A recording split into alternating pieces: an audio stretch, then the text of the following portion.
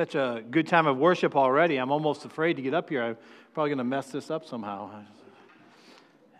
It's been good. It's amazing how God works all those things together and how He brings us together and how He uses each of us. And so it's gracious that. And I learned a little bit more about Franny today, which is amazing because we spent a lot of time together. And she is an amazing woman and her testimony. And Franny, I didn't plan this, but your testimony works really well with the scripture today. So thank you for lining that up for me. I appreciate that. I need the setup and I need the help. But it's today's title of today's message is Unlikely People. Unlikely People. Used by, and Franny, I know because I've spoken to you, I know I can say this. You thought you were an unlikely person to be used by God. And God's used you mightily and continues to use you. And He can use kids. And again, God wants to use each of us. And no, if you've been here on a regular basis, we are not in Esther today. I'm sorry to disappoint you, but we finished up our study in Esther. But again, another unlikely person that was used for God's purposes and His plans. And so God's not limited. He wants to use each and every one of us. And if you're visiting today, I know this to be true as well. God wants to use you. And so this message is for all of us. It's John chapter 4. It's a familiar one. It's a familiar passage. I'm not going to try to hundoodle you or bamboozle you or any of those funny words. I've preached this message before, but it's been some years. And again, I think I need a reminder, and hopefully you do as well, on this same message. But the Samaritan woman, one of my favorites. And so we're going to take a look at John chapter 4, and we're going to go through quite a bit of it. I'm going to run through it a little bit this morning because it's a lot in the story and it's a narrative. But we will stop along the way and explain. So you have your Bibles. If not, the guys are really good about having it up there on the screen for you as well. And so let's begin. It says, "Now Jesus learned that the Pharisees had heard that He was gaining and baptizing more disciples than John. Although, in fact, it was not Jesus who was baptized, but His disciples. So He left Judea and went back once more to Galilee. Now He had gone through Samaria, so He came to a town near Samaria called Sychar, near the plot of ground Jacob had given to his son Joseph. Jacob's well was there, and Jesus, tired as He was from His journey, sat down by the well. It was about noon." A couple of things you want to know here. Jesus is getting going in this ministry, right? He's just really getting started. Those 3 years of intense ministry with His disciples.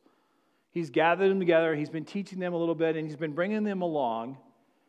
And the people that should have embraced Him, the Pharisees, the rulers of the day, were getting jealous, right?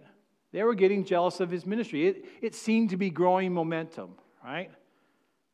Not only John the Baptist, but Jesus, and even there was misconception there. How oftentimes do we do that, right? We get jealous or we think of someone or we compare and all of a sudden we realize we don't have all the facts. We don't have all the information. Well, nothing's new under the sun, right? And so there was this going on. And so there was this growing tension already growing early on in Jesus' ministry between the religious rulers. And so Jesus, in His infinite wisdom, is moving on, right? And so He takes a trip, and He's on His way up to Galilee. And normally, just so you know, for background sakes, the Jews would avoid Samaria. I mean, they would avoid it at all cost. In fact, the journey would be rather short if you went directly from Judea to Galilee, but Jews normally would go around the whole area. And again, they're traveling by foot most of the time, and so it was a long walk to get around that area. But Jesus says, no problem. He's going right through the heart of it. He's going through Samaria. And so He's taking this journey with a mission, right? He has a mission. He has a purpose in what He's doing. See, the Samaritans were half Jewish and half Assyrian. Again, going back to that Old Testament, right? That was part of when they took over the land. They would intermarry. And so the Jews considered them different, not worthy to be called Jews. They were only half Jewish. And so there was that tension, that racism, let's just call it what it is, right? Even in that day. You've heard me speak before, right? We think racism here in America is a new thing, and we've only got the market on it, right? And we're the only ones that ever have that problem. No, it's been a long-standing problem, and it's in almost every nation of the world, and it's been a long-standing problem. And again, if we use Jesus as our example, he's going to show us what we do with that problem. That's a bonus point, by the way, just so you know. Verse 7.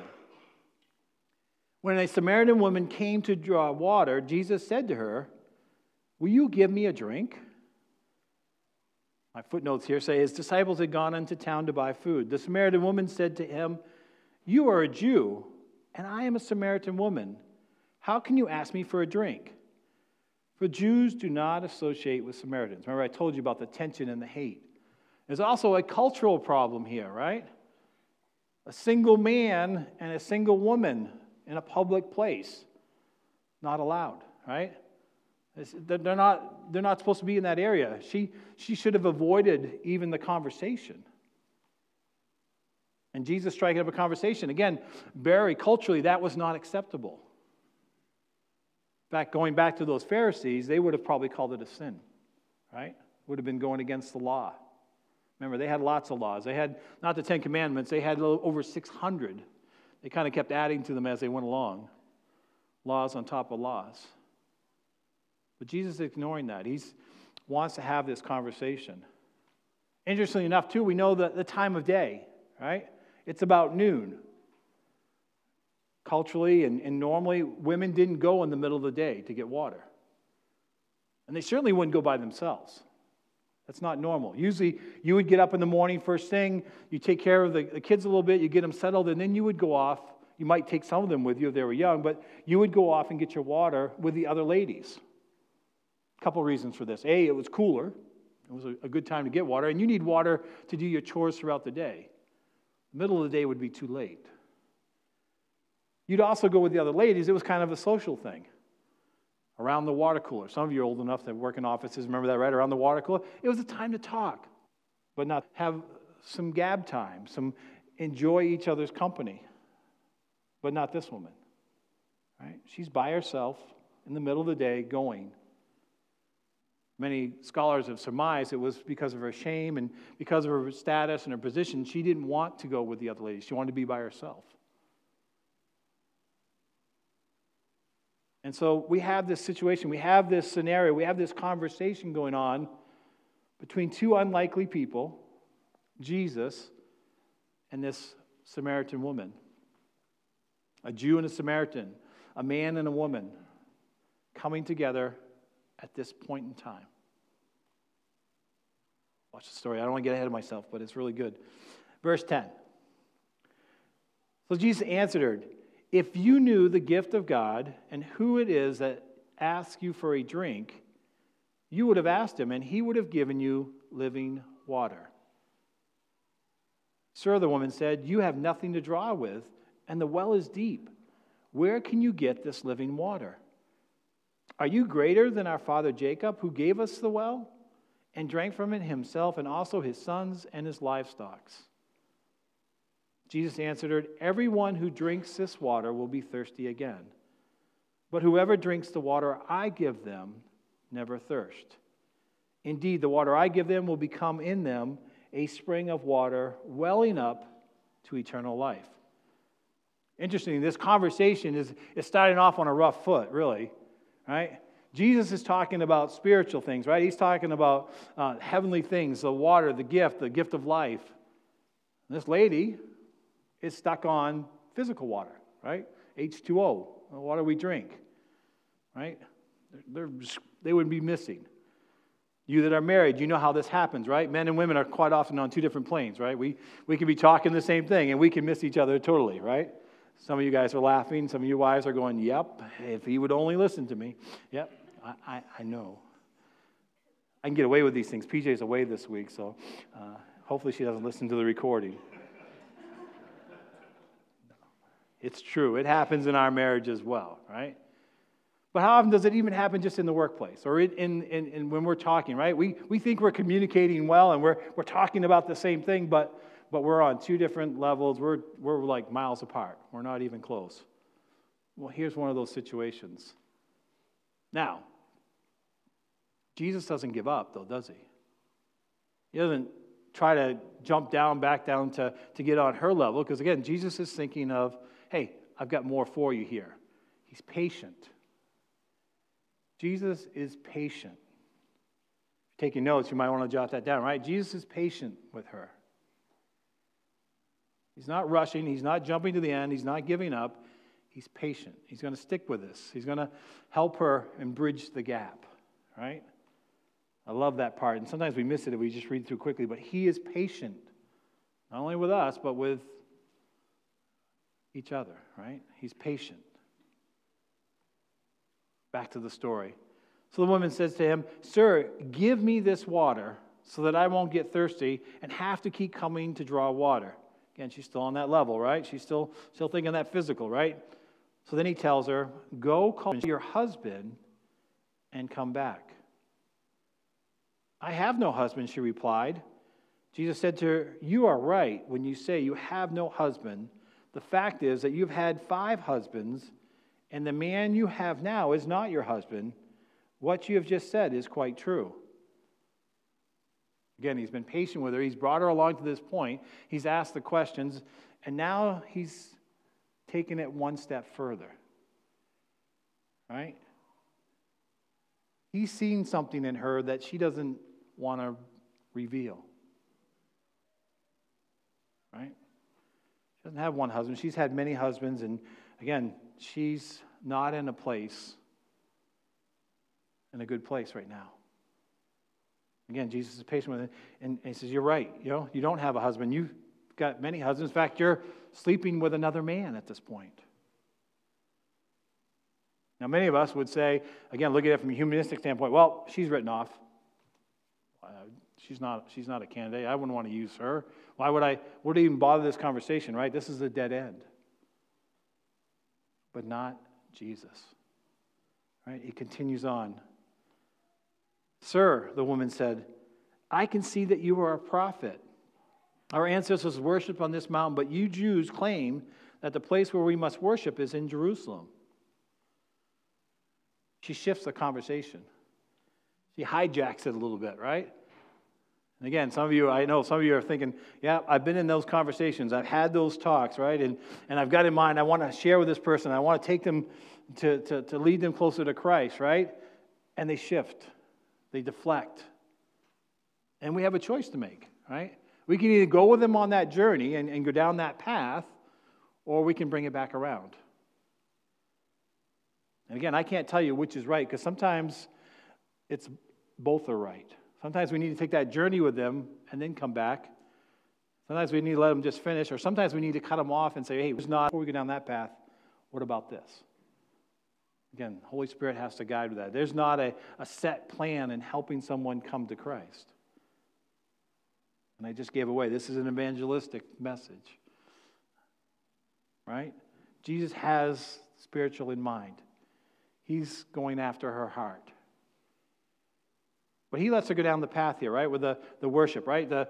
Another divider, right? It's all about the place, the exact location. You Jews say it can only be in Jerusalem, right? That was of the day. Samaritans were stuck in their area, and so they had a mountain that they would go to and worship, causing separation. 21. Woman, Jesus replied, "Believe me, a time is coming when you will worship the Father neither on this mountain nor in Jerusalem. You Samaritans worship what you do not know. We worship what we do know. For salvation is from the Jews. Yet a time is coming and has now come when the true worshipers will worship the Father in spirit and in truth. For they are the kind of worshipers the Father seeks. God is spirit, and his worshipers must worship in the spirit and in the truth." The woman said, "I know that the Messiah called Christ is coming. When he comes, he will explain everything to us." And then Jesus declared, "I, the one speaking to you, I am he." Right? So he actually takes not only the living water, but he takes this worship part, and he takes that part of her conversation and brings it back around and pulls her back into the conversation of, hey, you're right, the worship place, that's a divider, but a time's coming when it's not going to be. You can't use that excuse, is what he's saying to her, any longer. And to be honest, he's saying that's not what the Father is seeking after. And we know this as believers, right? It's all about the heart. Right? God is after our hearts. He wants our hearts. He doesn't want lip service. He doesn't want our physical things. It's our heart that he's after. It becomes evidently clear here. That's what he's leading her to. It's a heart condition, not a physical condition. Interesting enough, she already knew. Her words, she knew that, hey, the one's coming. He's the one that's going to bring us. I know about this Messiah. I've heard about it. And he finally reveals it to her. I am the one. I'm the one. I'm the one. And it's kind of like us. If you remember back when you came to Christ, it's like you probably had a lot of the pieces, and you may have been getting closer and closer, and then all of a sudden, it's like everything opened up to you. And all of a sudden, we get it now. Right? Isn't that the beauty of our salvation? We get it. All of a sudden, we see things that we never saw before. Again, not that we're all perfect. This woman's not there yet. She's not anywhere near where she needs to be, but she's at the point of, hey, I recognize you as the Messiah.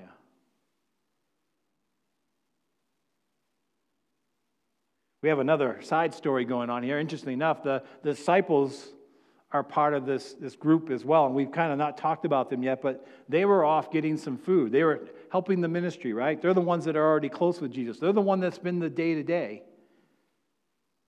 And I'm going to make a contrast here because Samaritan woman is amazing in this story compared to the disciples. Follow me here in verse 27. We're going to read through these fairly quickly this morning, but it's an interesting contrast between the two. It says, just then his disciples returned, and they were surprised to find him talking with a woman. But no one asked, what do you want, or why are you talking with her? Then leaving her water jar, the woman went back to the town and said to the people, come, see a man who told me everything I ever did. Could this be the Messiah? They came out of the town and made their way toward him. Meanwhile, his disciples urged him, Rabbi, eat something. But he said to them, I have food to eat that you know nothing about. Then his disciples said to each other, could someone have brought him food? My food, said Jesus, is to do the will of him who sent me and to finish his work. Don't you have a saying, it's still 4 months until harvest? I tell you, open your eyes and look at the fields. They are ripe for harvest. Even now the one who reaps draws his wage and harvests a crop for eternal life, so that the sower and the reaper may be glad together. Thus the saying, one sows and another reaps, is true. I sent you to reap what you have not worked for. Others have done the hard. The contrast is great. You have reaped the benefits of their labor. I said, the contrast is great here, right? Now, his 12 disciples have been spending time. They've seen Jesus. They've been doing ministry. They've seen miracles up to this point. And yet, they are having the same struggle as a Samaritan woman that just met them for a brief few moments in a brief conversation. Right? The water just exchanged now for the food. Right? Jesus is not talking about physical food, right? He's talking about spiritual food, right? You should know better. You should know. You've been with me. You've seen that we know the disciples are still struggling with this, right? They're still struggling with the concept of Messiah. They're not there yet. They're still stuck with, why is he talking to this woman? Why is he even in Samaria? And meanwhile, the woman's left her water. She's gone to the town, and she's telling everyone about this person. This person she's met that knows her already without her telling. We have the story here, two contrasts, right? Two people in the spot, and then Jesus opens their eyes, right? Or at least encourages them to open their eyes, right? And again, if you get the picture, his disciples are around him, and you can almost probably see the crowd coming out of the town, right? You can see people coming towards the well. And you're saying, look. The harvest is here. It's near.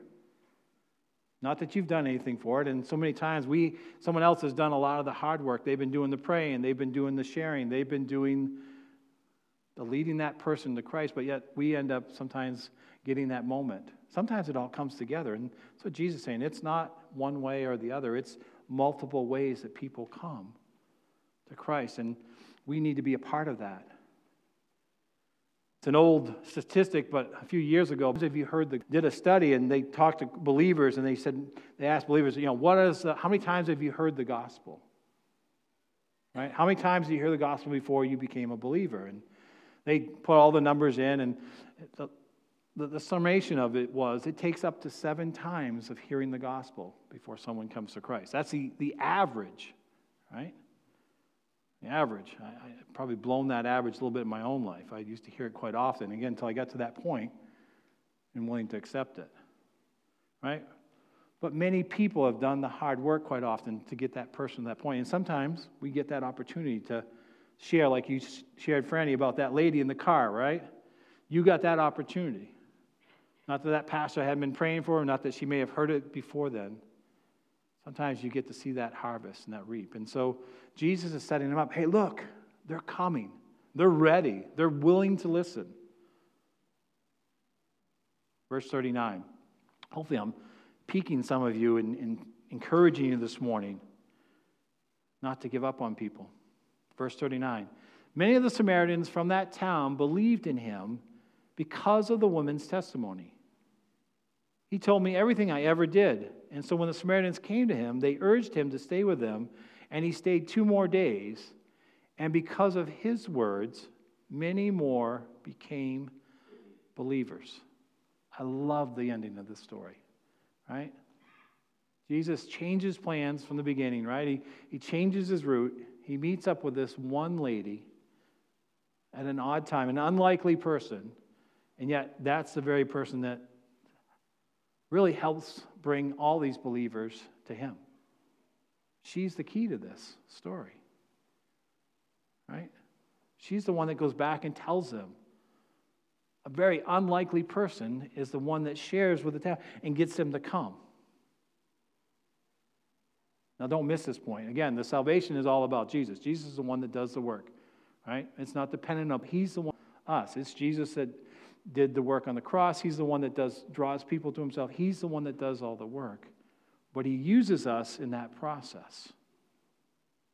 And he used this Samaritan woman in that process. And Jesus ends up staying there 2 more days. And many more, some say up to thousands, became believers. Verse 42, as we just wrap this up now and wrap up the story. They said to the woman, "We no longer believe just because of what you said. Now we've heard for ourselves, and we know that this man really is the Savior of the world." Right?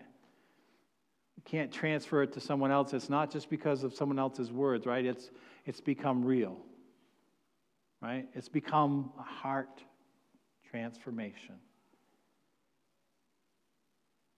It's changed. I love the fact that Joe gave out that invitation this morning to know him as a believer this morning. If you're here this morning, you don't know Christ, this is a great opportunity. And please talk with me or one of the elders or with Joe. Joe is an elder, but one of our elders this morning as well. But don't miss that opportunity this morning. But maybe you're a believer and you've been a believer for a while. And again, guilty as charged. Sometimes we get stuck in the physical and we forget about the spiritual. And maybe this morning you need to renew that in your own life and say, you know what, I need to be more purposeful. I need to be more forthcoming. I need to be more outgoing in sharing my faith. Interestingly enough, I'm teaching an evangelism class for LAPS coming up in January. They asked me to do it, and it's interesting because they kind of were trying to preface it a little bit. And again, good people, good godly people. Obviously, I believe in the organization, and the Pregnancy Center is dear to me. But they said, well, it's hard for us to share our faith because we're afraid that we might, hurt the relationship, or we might, how can we say it softly, or how can we say it? And it'll be interesting going through the class, because the reality is, when you share your faith, you do risk a relationship. You do. And it's always interesting because you have to acknowledge that, right? People will reject the gospel. Right? We know that in our heads, but sometimes the relationship, well, we built this friendship, we don't want to lose it. But you know what? For the sake of Christ, we need to be willing to risk that. We worry about what they may think about us from that point on, or it may get awkward, right? If we could be honest, those fears keep us from sharing. Maybe it's a fear like here in the story, right? Maybe it's a fear of that they're different than us, right? They come from a different place. They're female, they're a male. We can get hung up on all sorts of different things. They have a different background than us. They're a different race than us. But I can't see in Scripture where it calls us any less to go to those folks as well. And so as believers, I'm going to encourage this morning to put that faith into practice and to take some risk. Risk the relationship with that person. If you care about them at all, you should be willing to share your faith with them. So it's a little kick in the pants from Pastor Charlie. Right? So I'm just going to ask you a couple of, do you see the field? Do you see the field? Just as Jesus told us, do you see the field? Do you see people around you that are unsaved? If anyone answers no, then I'm going to say you need to get your field a bigger field. Right? Certainly. Don't forget your response to the gospel. Don't forget your response to the gospel. And then lastly, when was the last time you shared your faith with someone else? Bow with me, please. Oh, gracious Heavenly Father, as we read about this story, Lord, we are so reminded of your great love for us, that you were willing to send your Son to die on the cross for our sins, to pay the penalty that we could not pay, and the free gift of salvation. Lord, I thank you for that. I thank you for your willingness to do that for all of us. And Lord, with that responsibility, Lord, I just pray and ask that we would just be bold in our faith, that we would reach out to those who are unsaved, and that we would share the good news with them.